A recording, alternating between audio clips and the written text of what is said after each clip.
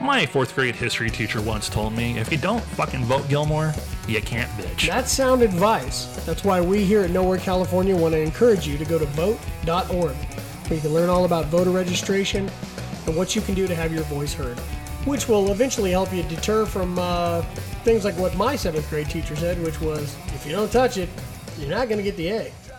Welcome to Nowhere, California presents Why Not Pump Up the Volume. Per our tradition, this is our spoiler alert. If you haven't watched the 1990 movie Pump Up the Volume... What the fuck is wrong with you? This shit's a classic. And kind of a spiritual godfather of podcasting. Samantha Mathis and boobies in this one. Holy shit. This movie was so good, one of the actresses became a porn star. We'll cover that. Crap. I guess, if you haven't seen it, then we're spoilers ahead, but man, get with it. What the fuck? So, as usual, if you haven't seen the movie, stop, go watch it, and come back. But for now, it's time to eat your cereal with a fork and do your homework in the dark. Everybody knows that the dice are loaded. Everybody rolls with their fingers crossed.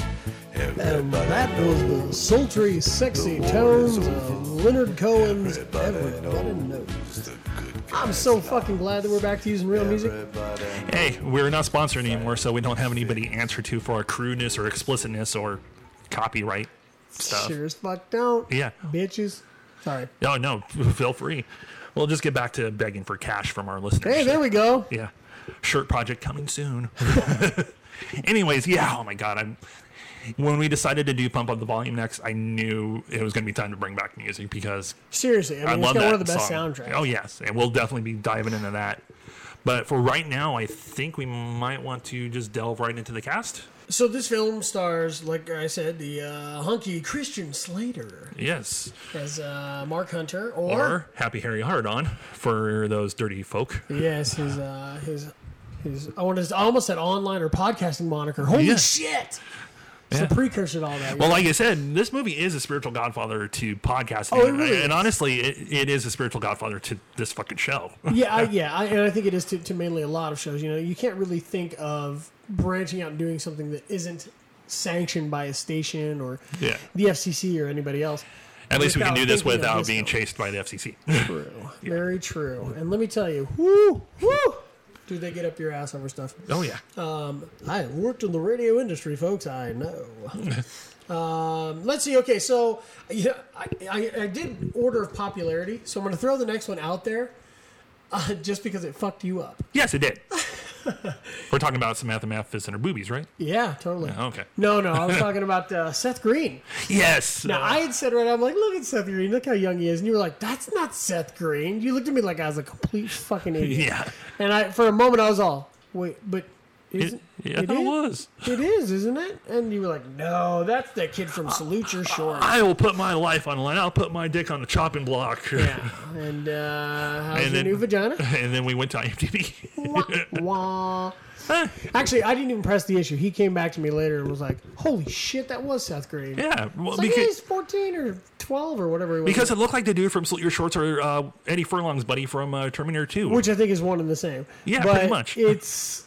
Because, what was... T2 was like 93? Yeah.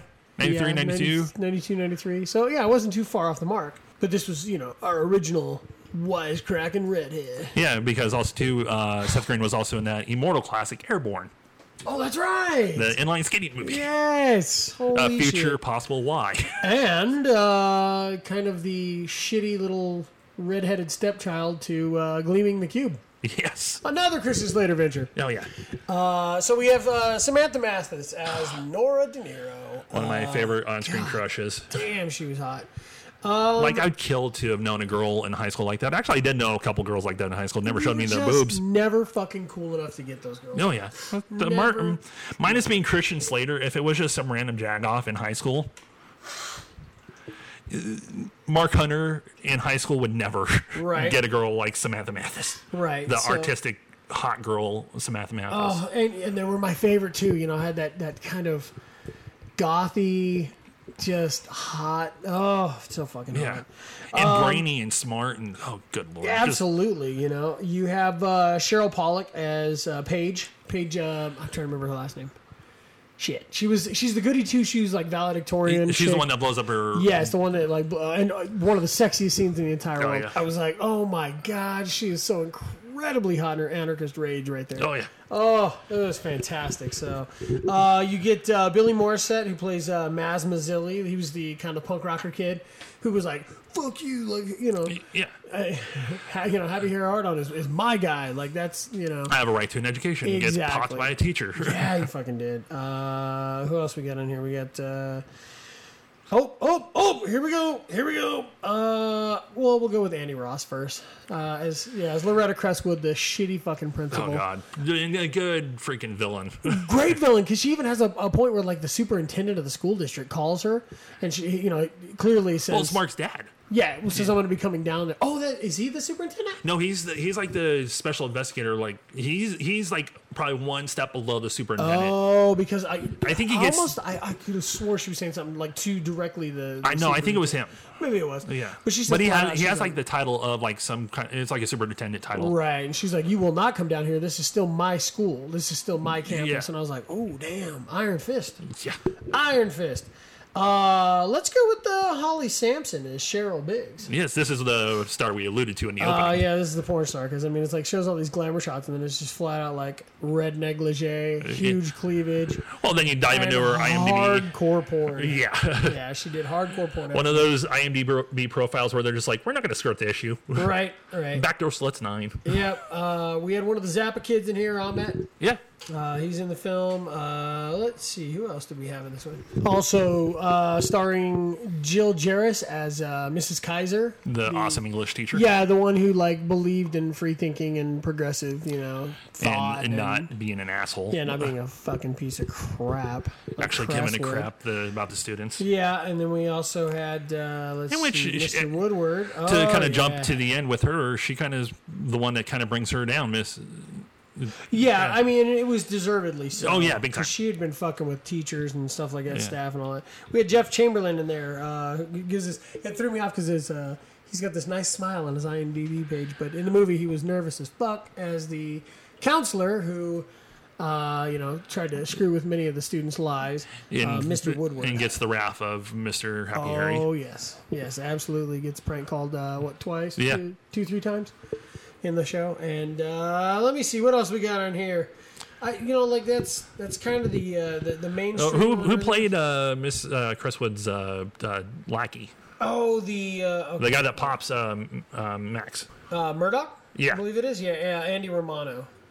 Yeah, a good second foil. Yeah, he was an interesting dude. He was he was just kind of that guy that had that fucking.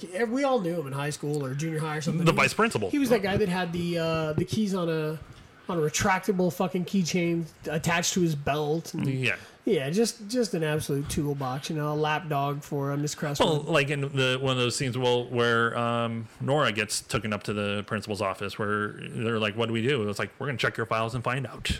Yeah. Oh, such bullshit. Really reflects in kind of today's society as well. Too. Yeah. So. Reminder: go vote. Yes, get out. Vote.org. You're going to be hearing about that until November, people. So there was three wins and 5 nominations total. Oh, did win awards? Yeah, in the award ceremony. I don't get your hopes up. I don't think there's anything major. Let me see. This is for the DeVille Film Festival. I don't know what this was, but it was the Audience Award winner. Audience awards are important. Yeah. The Kudakura winner. There was a tie. Alan Moyle, Critics Award nominee. I think it was the director. Let me see. Film Independent Spirit Awards. Got his Independent Spirit Award. Yeah, Wow, it was nice.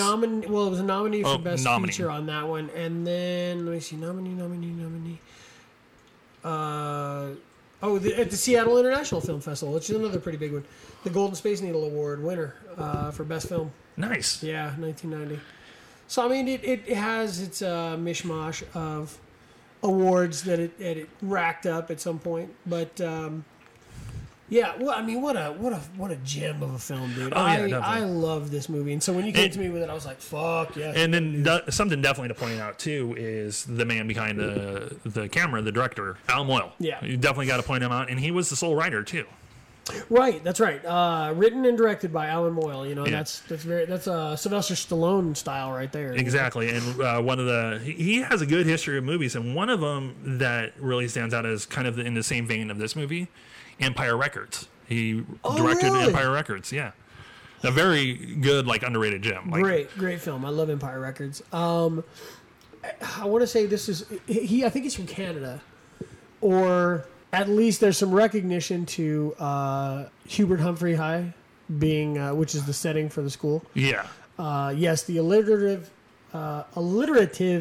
Hubert Humphrey High. but also to the alliterative part of also to Happy Harry Hard Happy On. Harry Hardon, which is exactly why he has that. So Yeah. it also says, you know, it's in Arizona, but it was done in like Santa Clarita, California, or whatever. Oh yeah, that's one of the things that's pointed out. Like, I think in the trivia is like it's done in Arizona, but you can clearly tell palm trees and all this other stuff. Yeah, it's pretty interesting, but I think it's time to just dive right into the movie. absolutely, I would agree. Yeah, and right off the bat, and this is going to be one of those why nots where it's not really like dissecting and finding meaning and everything, because this is a straightforward teen angst movie. Very much a teen angst movie. It was giving a voice to a generation of people. You know, the '90s were the '90s were a time where we were coming out of Reagan era. yeah, basically, you know, not just Reagan era, but the, you know, kind of the whole like this is the backslide of the Reagan era. The angst is starting to come in. Yeah, it's, you know, it's not just the Breakfast Club stuff anymore, you know, which is great. Don't get me wrong. Yeah. But Well, it this started is, a new era of teen angst. Yeah, and it's teenagers finding their like their middle voice, finger? their voice in a new. Yeah, but I mean, even like the ones who were thought to be doing well, you know, wind up being, you know, like Paige, Yeah. for instance. You know, just She's a realizing- straight A student and everything, but you realize too that her Sick and dad's fucking such tired. an overbearing dick. Yeah, And also too, there's that theory of like, after the microwave blows up and everything, and she shows up to the parent meeting afterwards, her nose. yeah, that he fucking hit her. Yeah. Yeah, Yeah. Because a lot of people are probably thinking at first, like, it didn't blow up that hard, but then you dissect the situation a little bit more, and it's like, oh, fuck. yeah, she probably got hit. Yeah. So I mean, it's just it's a way for, you know, it's like this is the gateway for kids to find their voice in the early '90s or 1990 as it were in this case. So huge departure from your like Ferris Bueller's and shit like that, Oh, yeah. but still a fantastic coming of age kind of. You know, Oh, exactly. Yeah. Yeah. Because So- you look at the main character, you look at Mark, he's basically that prototypical no one in school. He stays in the hallways during Right. lunch, reading a book. His teacher compliments his writing, but he's just like, I don't want to talk about it. yeah, like don't bring it up again. It sounds familiar from someone's life. I'm not pointing at myself. Yeah, yes, folks. It's pretty embarrassing. Yeah, it's pretty on the nose from my standpoint in high school and middle school and junior high. His Harden doesn't look so happy. It's Yeah. a little sad and Yeah. lonely for some reason. I don't know. Emphasize lonely.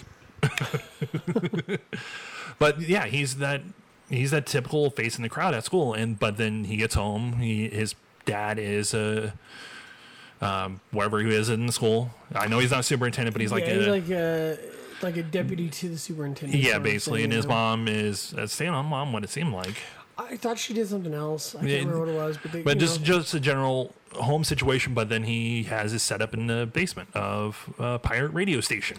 it's very like a forewarning to the future of this generation. You know, and it's because a couple of times I believe it's Mark's parents talk about how they were rebellious and stuff when they were younger as well, you know, and so Yeah. now they represent everything that he lashes out against. So it's just one of those things that teaches you that it's, you know, It's a circle. cyclic, yeah, It's a circle. It moves in wide concentric circles. Yeah.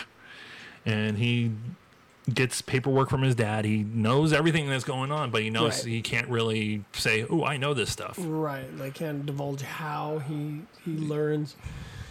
You know, the shit that the counselor pulls and Yeah, but then This is it Crestwood. kind of just rolls from there. But it gets to a point though where he gets a letter from Malcolm Cowser. Yes. Malcolm Calzer. Yeah, I'm broaching the name. Yeah. And ends up, the kid kills himself. It rattles his cage because, the kid talks about it and he doesn't really expect him to do it. Yeah, well, for Mark, it's just kind of like, oh, I'm just doing this thing, and this kid's probably either joking around or just... Right. It needs to vent. He needs to let it out a little bit, not thinking, like you said, after the fact, like he never said, don't do it. Right. And... so the kid does, and that immediately kind of launches the...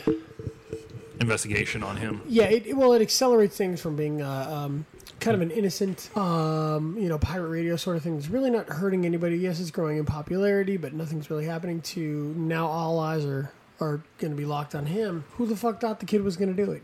Exactly. I mean, it even takes Harry by storm.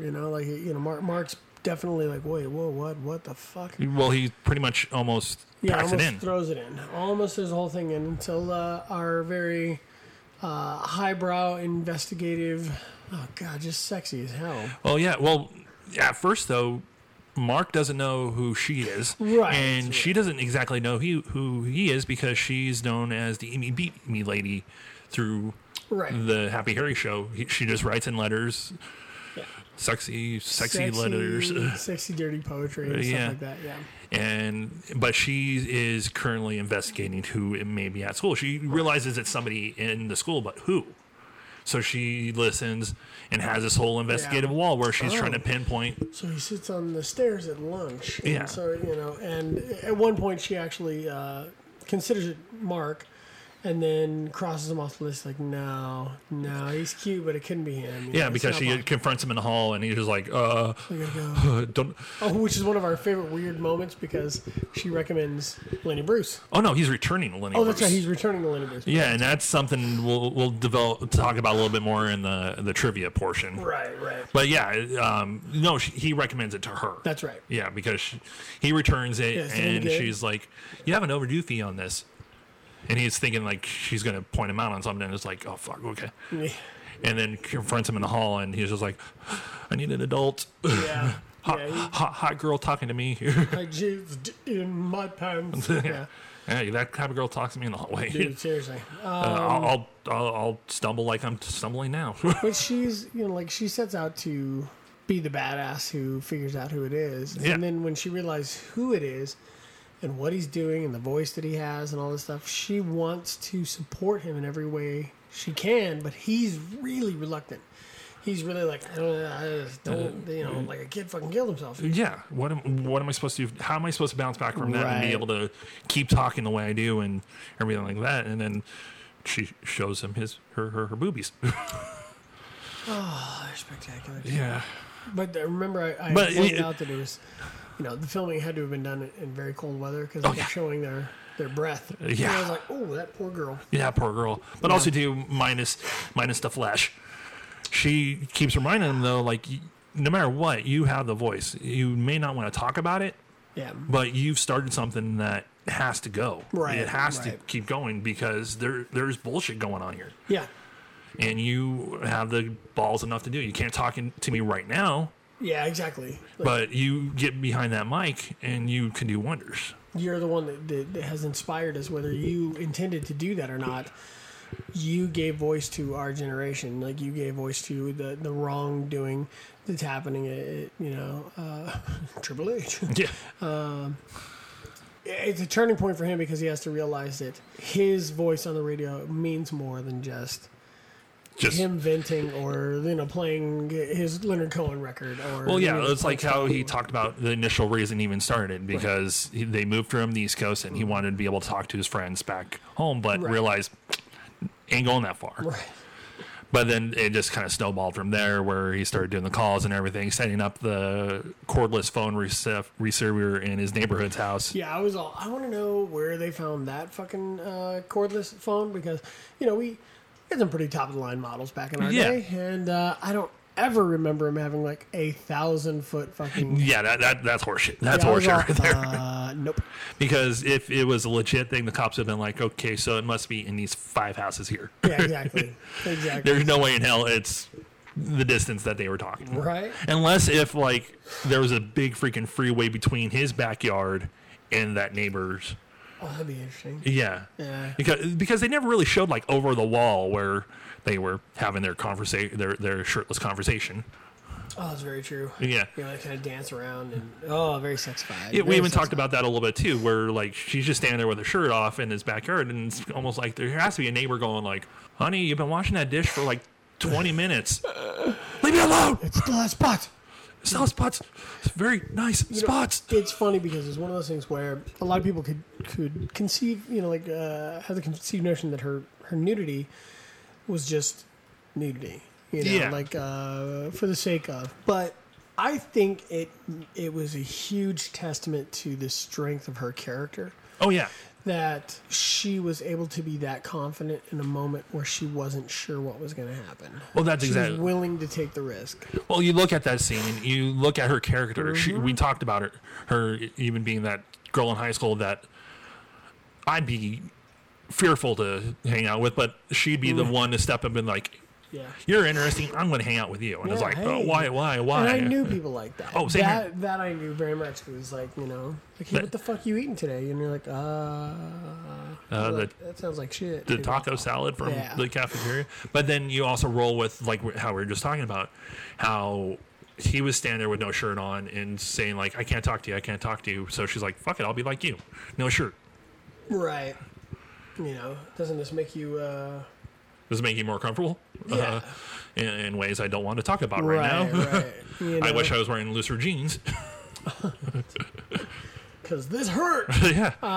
And it's really obvious. Yeah. But, it was her way of saying, look, I'm no different than you. Yeah.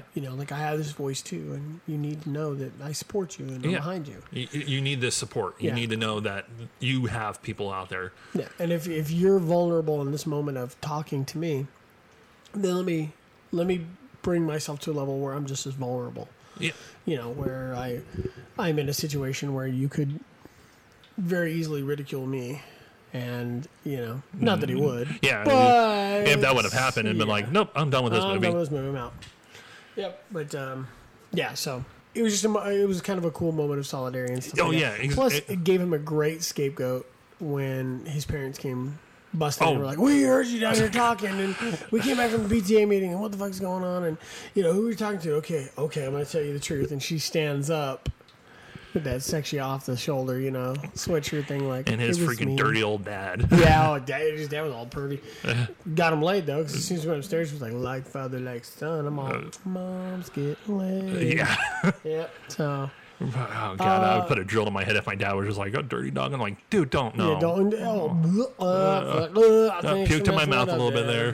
But I guess it's time to roll into, the climax, honestly, because we kind of discussed what led to this finale where the shit starts hitting the fan.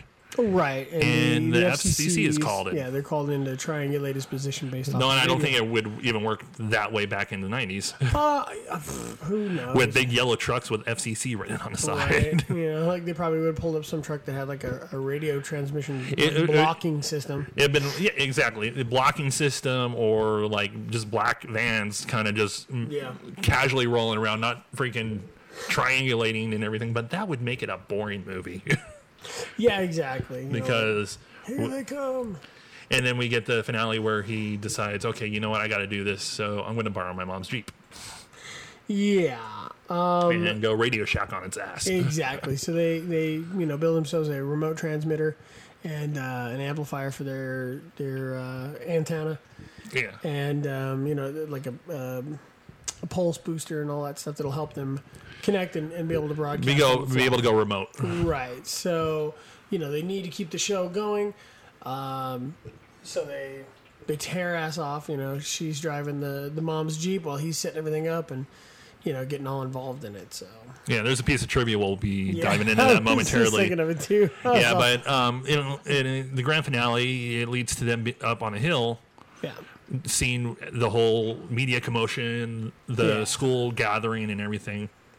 And in the process, they get chased into it and everything. And this harmonizer, the thing that disguises his voice, gets damaged. So Yeah. So he has like- the momentary debate of, do I stop or do I keep going? Which and it's pretty brief because it's just kind of like okay, this is It- like it- I'm committing it's to done. this now, so it yeah. has to be done. Yeah, and gives the final talk of like, you do what you need to do. We need to your voice. Yeah, do it. talk hard, like Yeah. be And- willing to be heard, be willing to take risks. And it comes into effect a sequence that I really wish they would have done a little bit more to. Which, Is when they're getting loaded up and everything. I really would have liked to seen everybody's reaction to it being Mark, because his Right. teacher's there. right? Yeah. Well, Even the she's- principal, his dad's there. Yeah. And we get the finale of the teacher coming up to the principal and Mark's dad going like, take a look at this paperwork. And find out what she's been hounding kids out of here since day one. Yeah. Exactly. If there's test scores are low or anything like that, she's been bouncing their Yeah, asses she out of boots here. the hell out, so she And can she cultivate gets the all highest high good. and mighty and goes, no, I'm doing it for the good of the school. And Yeah. his dad's like, no, fuck you. Get out of here. Yeah, well, I mean, and it's funny because it actually delves into a much deeper situation. A lot of news coverage and I know parent conferences and things like that up in the high desert here have centered around schools and this incessant need to push state testing and things like that to make sure that they have the highest Well, levels possible and stuff like that. I forgot So, where I read it, the article I read, but the writer-director, Alan, that crap was happening Yeah. like to that level, and that's where he got the idea for the script. Yeah. And it And built that's the one I think where he talks about,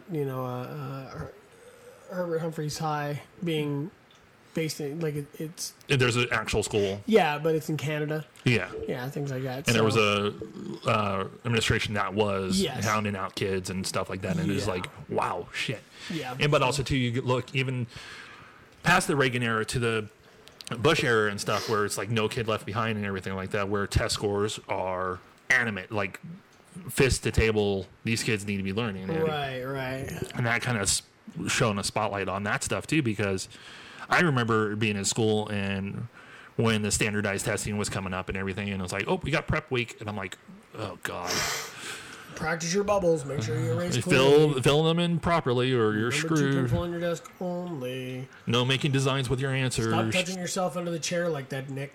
Oh wait, that was kind of specific. Never mind. That might have just been for me. We get and that's the thing. Like I was saying though, I would really like to see the aftermath. Yeah, the fallout. Well, I mean, you kind of it's alluded to it when you hear the different pirate stations. Pop That's up the all cool over the thing. country. I do like that part where he does give his speech of like, grab the air, do what you need to do, grab the mic, just say fuck Yeah. 1,000 times, just do it, and then the credits roll and we get all the different pirate radio stations that have popped up, Everybody knows. and then we get that great soundtrack. That entire Oh. soundtrack we get. We talked about the soundtrack a little bit earlier, but let's go a little bit into that right now. Okay. Because you get the Leonard Cohen songs, you get Beastie Boys, you get some Black Flag. Yeah, let me see here. Hold on. So we have Everybody Knows, of course, The Leonard love theme Cohen, of yeah. Pump Up the Volume. which is also, I mean, if it sounds familiar to you, it was recently done in a very, very kind of ethereal and spooky kind of way in the new Justice League film. That was in there. Talk Hard by Stan Ridgway, performed by Stan Ridgway. Love Comes in Spurts. Richard Heil, performed by Richard Heil. Leonard Cohen has another one on here called If It Be Your Will. And that was the song that was he played during the aftermath of the suicide. Right. Yeah. And great song, too. Yeah. Great song. So, Girls, LGBNAF, written by Ice-T in Africa, performed by Ice-T. Kick Out the Jams by Rob Tyner. Sonic Smith, all that stuff. Right? And then performed by Bad Brains with Henry Rollins. Okay. So not Black Flag. My apologies. Well, yeah, I mean, you got Henry Rollins on here again, and then there's let me see, Chet Powers Get Together, of course, Wave of Mutilation, UK Surf, and that's the Pixies. Great song. Pixies. Oh, Pixies are amazing. Yeah, so let's see who else we got here. The Wiener Schnitzel, of course, the Descendants. That's that. Hi, can I take your order, please? Yeah. Titanium Expose, Sonic Youth, Adam Horovitz, Adam York, Mike D, also known as the Beastie Boys. Love them so much. I've got a Secret Miniature Camera, written and performed by Peter Murphy. Me and the Devil Blues, Robert Johnson, done by Cowboy Junkies. Why Can't I Fall in Love by Kenny Lee Lewis and John Finley, performed by Ivan Neville. Oh, that's right, Freedom of Speech, the one that was written by James Brown and performed by Above the Law. Heretic. Sound. Oh, that's the Soundgarden entry. That's right. Okay, there's another Leonard Cohen one in here, but it's performed by Concrete Blonde. There's another one everybody knows. I think that's the one that everybody knows about. Because when you hear the version that we're playing in this episode, and the version that you hear during the movie, there's a different take to it than the song you get on the soundtrack. Exactly. You get the original everybody knows. Yeah. It's a little different. So, Dad, I'm in Jail. That was the Was Not Was. They were huge in the 90s. Tail of the Twister. We got by Chagall Guevara. Fast Lane. Urban Dance Squad. Oh my God. So many of these names that just bring back memories. Oh yeah, The Stand by Liquid Jesus.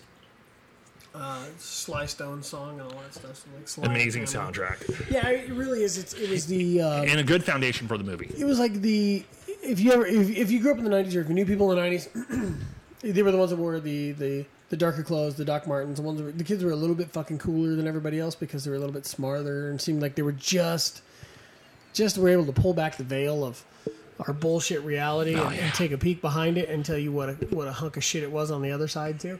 And that's really kind of just as the way that the Happy Harry Hard on or Mark in this instance took things on. So it's perfect. And speaking of that type of soundtrack, I think to go into trivia, we might be dusting off another piece of soundtrack.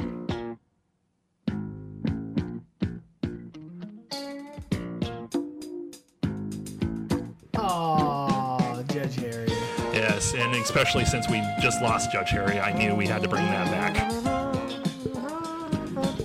We need Phil here to bring the trivia lyrics to it. Trivia! Yeah, that's right. He did put lyrics to it. Phil, you crafty bastard. I miss you. So it's trivia time. Okay, if you haven't so noticed. you know what? I'm going to throw the mic to you on this one because you and I were locked in on that same piece of trivia whether the Jeep was concerned. Yeah, for the original scene for it was basically going to be Christian Slater driving around in it, but unfortunately, he had a couple DUIs on his ass. He'd already had 2 DUIs at this point. So they had to rewrite it. Yeah, because you're like, wow, what a badass, man. What a badass. He's such a rebel. Yeah. He's such a rebel in 1990. 2 DUIs already. Couldn't drive. Had his license revoked. That's awesome. And then you get to that next chunk of trivia where you realize he was sick almost the entire time on set. Because of the fucking smokes. Too much. Yeah. You're like, well, I mean, a rebel without a cough, I guess. Yeah, a nice way to put it. And then also, too, let's throw out a little Lala Sloatman, who played Janie, and Ahmed Zappa, who played Jamie. Oh, yeah, the incest trivia question. Yeah, they were real-life cousins, but played boyfriend and girlfriend on the movie. Yeah. Yeah. Little blah on that one, yeah. It just reminds me of Vacation. My daddy says I'm the best kisser. Yeah, Kevin Smith was talking about that. Yes! Or he met Kim Cattrall on the Match Game. Okay, and then another good piece of trivia, which we'll kind of jump into something we alluded to earlier. The writer-director Alan Moyle described the character of Mark, or Happy Harry Hardon, as the combination of Lenny Bruce and Holden Caulfield. Yeah, and that was such a big thing because Lenny Bruce does make such an impact in this film. Yeah, and also too, I was watching it in prep of today, and I texted you. I was going like, okay, I have a kind of a what the fuck calling bullshit moment. What high school in America, even in the 90s, would have a Lenny Bruce book on the shelf? You know, it's funny that you say that because I think certain things do slide by if you don't know who Lenny Bruce is. Lenny Bruce is. Think of how many, librarians and things like that we had that just had no fucking clue what was going on. Or like the librarian on Bob's Burgers. Right, exactly. Just rebelling against the system. Exactly. Like look up Topsy. Yeah, exactly.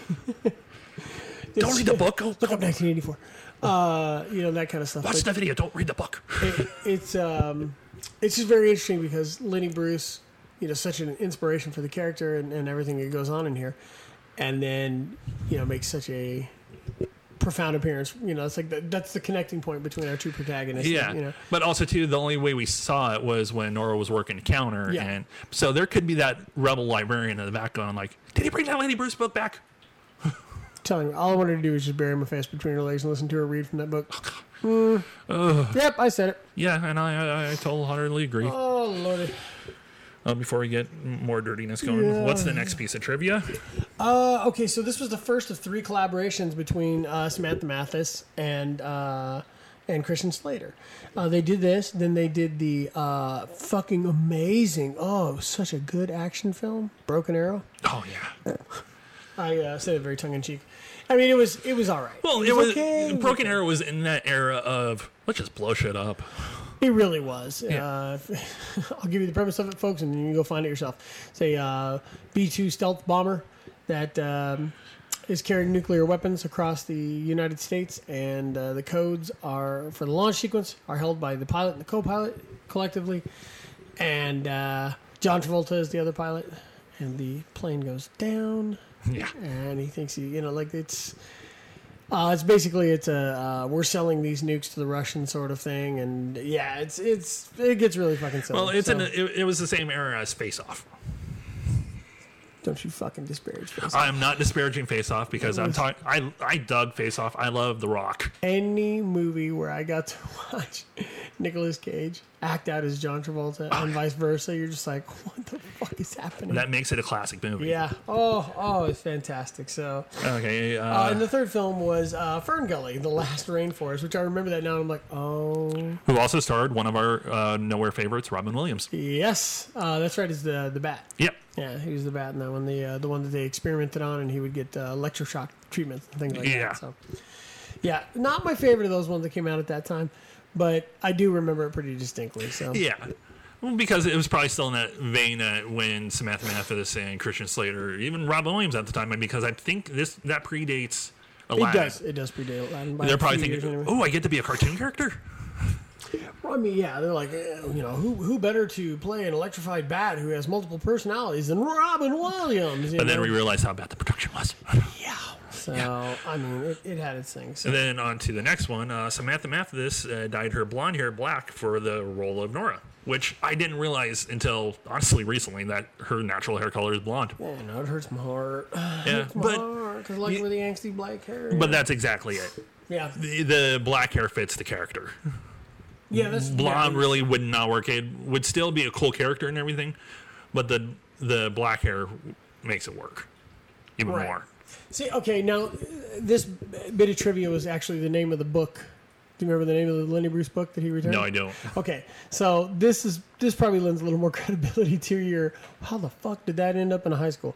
The name of the book, which was borrowed from the library by Mark Hunter, was How to Talk Dirty and Influence People by Lenny Bruce. Exactly. So yeah, it's I could see somebody maybe shuffling that into a how-to category. Yeah. In the old Dewey Decimal System sort of thing, but. Or like that random teacher just going, "Okay, I'm going to blow a kid's mind." Yeah, I'm just gonna fuck with this kid straight through. But yeah, it was pretty interesting there. So The address of the Postal Center USA is 27600 Haskell Canyon Road in Santa Clarita, California. The chiropractic business next to it is still there today. So before our illustrious podcaster in arms, Doug, returns to the desert up here, I think me and him are going to have to venture out. there you go, a little road trip. A little road trip just to see a random location that's not there anymore. Well, I mean, the location's still there, and I guess the chiropractic place is still there. But yeah. Hey, yeah. this is coming from the guy that has lost count of how many times he's gone to the gamble house. Well, you know what? That's something I've always wanted to do, which is do kind of that whirlwind, like my own tour, not a guided tour, but my own tour of famous shooting locations within. Oh, yeah. We had one up here for years. I had one up here before it caught fire, and they tore it down. Which one? Reflections. Oh, the nightclub? Yeah. Oh, wow. Do you know what that's from? No. Kill Bill, Volume 2. Oh, seriously? That's the strip club that Bud works at. Oh, wow. Yeah, and it's so when I saw it, I was like, "Oh my god!" Because Of course, it can't be a nice nightclub or anything and like they that. show it in all its glory, just in that shitty parking lot by itself. Yeah. And you're like, "Oh man." This is talking about Samantha Mathis and everything. is interesting because in the credits, she's billed as introducing. Yeah, because it was her first film role. It was her first major film role. Right. One thing that always stuck out to me that anytime I think about Pump Up the Volume and always trying to remember different things about it, what was the name of the hotline? And what was the acronym? Oh, I remember the name of it, but I don't remember what the acronym stood for. Believe it or not, I care. Yeah, Bionic. That's right. And when I watched it the other day, getting prepped for this, I was like, Bionic? What the fuck? Because they tried to put that shit up right after the kid committed suicide. Yeah. They're trying to deter everybody from listening. And to of course, Nora and her friend are just like, oh, well, it's past the time the hotline's open. I'm fucked. Yeah. So, I mean, it was very interesting, but it was. You know, that movie was one of those ones that it just kind of inspired me. It wanted you to be a little more rebellious and find your own little voice. Question authority. Yeah. You know, at least speak loud and let your voice be heard. Exactly. You know, and that, you know, to speak up don't fit to the norm, which in its own made me think of Paige as more of one of the heroes of the movie too, because she was the one that was like, I'm tired of being the fucking goody two shoes. Yeah. Like I'm tired. I'm not perfect. Yeah. You know, and and I don't want to fucking be perfect. I'm broken, and I'm this and I'm that. You know, and I think it would have been. I'm dating my cousin. I think it would have been better if they had kind of highlighted that, you know, and really touched on the whole, instead of alluding to her getting punched, like come to terms with it. Well, I think if it was brought out today, I think that leads perfectly into how we're going to cap this episode, because usually we do the rapid fire list of what recommendations we want to throw out there and whatnot, but it's kind of hard to figure out lists to coincide with different lists and make sure you side with it. Yeah. Because I've been watching different things. Like I just recently watched Batman Ninja. Oh, yeah. It's amazing. Yeah, I heard it was beautiful. Doesn't work with this. Yeah, no. No. So I want to throw out something that kind of lends towards the title of these series of episodes is Why Not? And it kind of leads into the world of Hollywood we live in lately, is the world of remakes and reboots and all that stuff. So I'm going to throw the question out there and we'll both answer it. Can Pump Up the Volume be remade? And should it? Why or why not? Yes. Or does it fall into the sacred category where you don't touch It's it? untouchable. Like it has its time and its place, and you don't need to fuck with it. Yeah. And I think I'm going to let you answer it first, because I think my answer may be a little bit drawn out. And as a remake and reboot, it can go under any medium. Okay, because we're in the world of Cobra Kai. Right, and that's you see, like, and that's funny because Cobra Kai brings back this refreshing nostalgia with the updated martial arts, you know, kind of feel to it, without it being mixed martial arts. And but also too, it gives the Cobra Kai a little bit more meaning. Like, we weren't dicks; we had a purpose. Well, yeah, there was a background to it. There was an understanding of what was going on, and there was a camaraderie that was involved in it. But it just was like an ill-guided, you know, way to bully at the time, you know, and it was, you know, it is what it is, you know. We'll just go with that. Yeah. But as far as remakes, I think this one viably is potential for an updated version of it using podcasts, because podcasts are still such as much as you can throw a rock now and hit a podcast everywhere.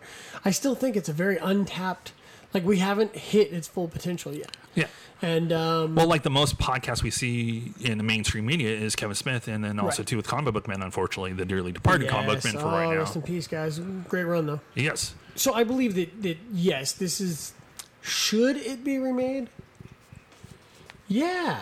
I think this is something that definitely would deserve a remake or a reboot. And I usually am against the remakes and the reboots, but I'm all for a generation finding their voice. And currently we live in a society where we look at our new generation of kids that are coming up, and we're like, what a bunch of fucking whiny. You know, there's a lot of stuff that we dump on the newer generation as far as them being weak and all of this stuff. But it would be interesting to see a voice come out of that darkness that would. But look at the Parkland kids. Yes, see, and that's the positive. That's the extreme positive to an extreme negative. You know? Oh yeah, like it's the. You know, do you have this without this? And you know, and it's you don't in that situation. I'm not saying that those kids weren't talented or didn't deserve anything like that, but it is, you know, when I watched them at the Tony Awards, and singing, the theme from Rent. It was amazing to see them, united and not letting what has happened and the argument for gun control and everything else and being called names and all that. It didn't keep them down. They just kept trudging along. And that's a test of character, and that is something that is framed with the youth nowadays. And so to not sound like I'm rambling, the Parkman kids showed the strength of character that we weren't prepared to see from this, what we've perceived as a whiny generation. So seeing a movie where these kids actually have a voice, actually have, be able to discuss the things that they want to discuss, I think it would be kind of neat to see that medium done, with podcasting and things like that. So I totally agree with you, but I would take it to a different medium. I would take it to a TV level, because there's so many stories to be able to, and honestly, like, as I was watching, I pieced it into my head. I would have Mark return to Arizona as a teacher, have him be like the journalism teacher at Hubert Humphrey, and I would have his English teacher be the principal. Wow. Because he'd have her hire him and be like, I know your work, so I want you to be the journalism teacher. Right. And have him meet a kid that kind of reminds him of him, and just kind of go, okay, your generation has podcasts right now, so I want you to do this, and hands him a tape. And goes, listen to this, and then come find me and we'll talk. Yeah. And not even give him something to play it on. Just the kid can have the moment of, what the fuck is this? Yeah, what do I do with this? Yeah. He goes, listens to it, and it's an old episode of Happy Harry Ardon. Yeah. And goes back to Mark and talks up to him like, okay, so what do you want me to do? Like, and have Mark going like, I know you're writing. I know what level. I have to be the teacher and leave it at a certain level for you. Right. But with your guys' world that we live in today, you can do more. I know. And develop from that and have a second generation of Happy Harry. And then basically I'd say the first season would be him finding out something about the district. Not the school, since the teacher is the principal of the school and he's there and everything. I wouldn't make it a corrupt school because it'd be a little ass backwards. Yeah. But also lead it to where either have Christian Slater decide if he's going to do the whole run of the series or not. But at the end, it gets to a point where Mark has to be fired. Because that's what I was going to say. Because the podcast gets to the Happy Harry level. Right. So he has to step in and be like, I'm the one that's causing this. I have the past history in this. And then, of course, to have him have the student go, do you have a lawyer? And be like, I know one. Bring in Samantha Mathis. Yes, exactly. As the lawyer.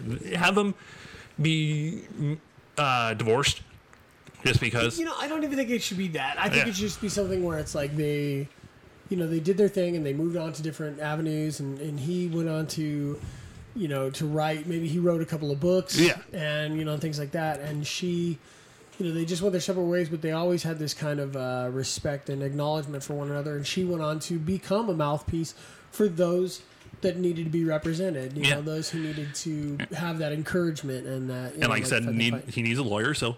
Yeah. Hey, Nora. Hey, Nora, would you mind coming over? And then suddenly, they're topless again. And sorry.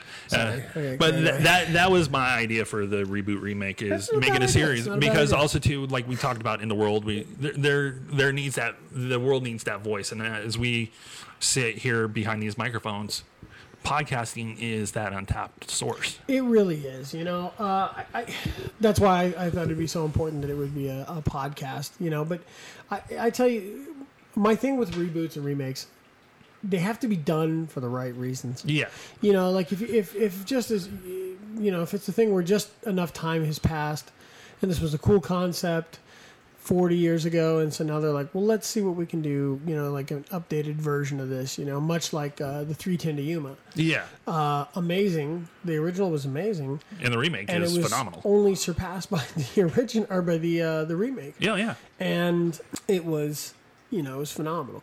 Now, if you turn around and try to give me a remake of The Godfather, then go fuck yourself. Pick up a flagpole. I think that's going to open a lot of doors for us to start doing this as the closing segment for the Why Nots. Right. Because I know we're going to get to a point where it's like, can this be remade? Sure. Should it be? No. Yeah. You were so preoccupied with whether or not you could, you didn't stop and ask yourself, if you should. Exactly. You know? I need to get that audio clip, don't I? Yeah, Ian Malcolm the shit out of this thing. So. Yeah. So I guess with Sorry. no worry. I guess with that being said, this has been the Pump Up the Volume. Why not? If you haven't seen it still yet, and you listen to this, Yeah. stop and ask yourself, why not? Why not? Get out and watch it. What the fuck's wrong with you? That's my line anyway. So with all that being said, and time to wrap this thing up in a nice little bow, this has been Josh. And this has been Nick. And remember, kids, talk hard. Everybody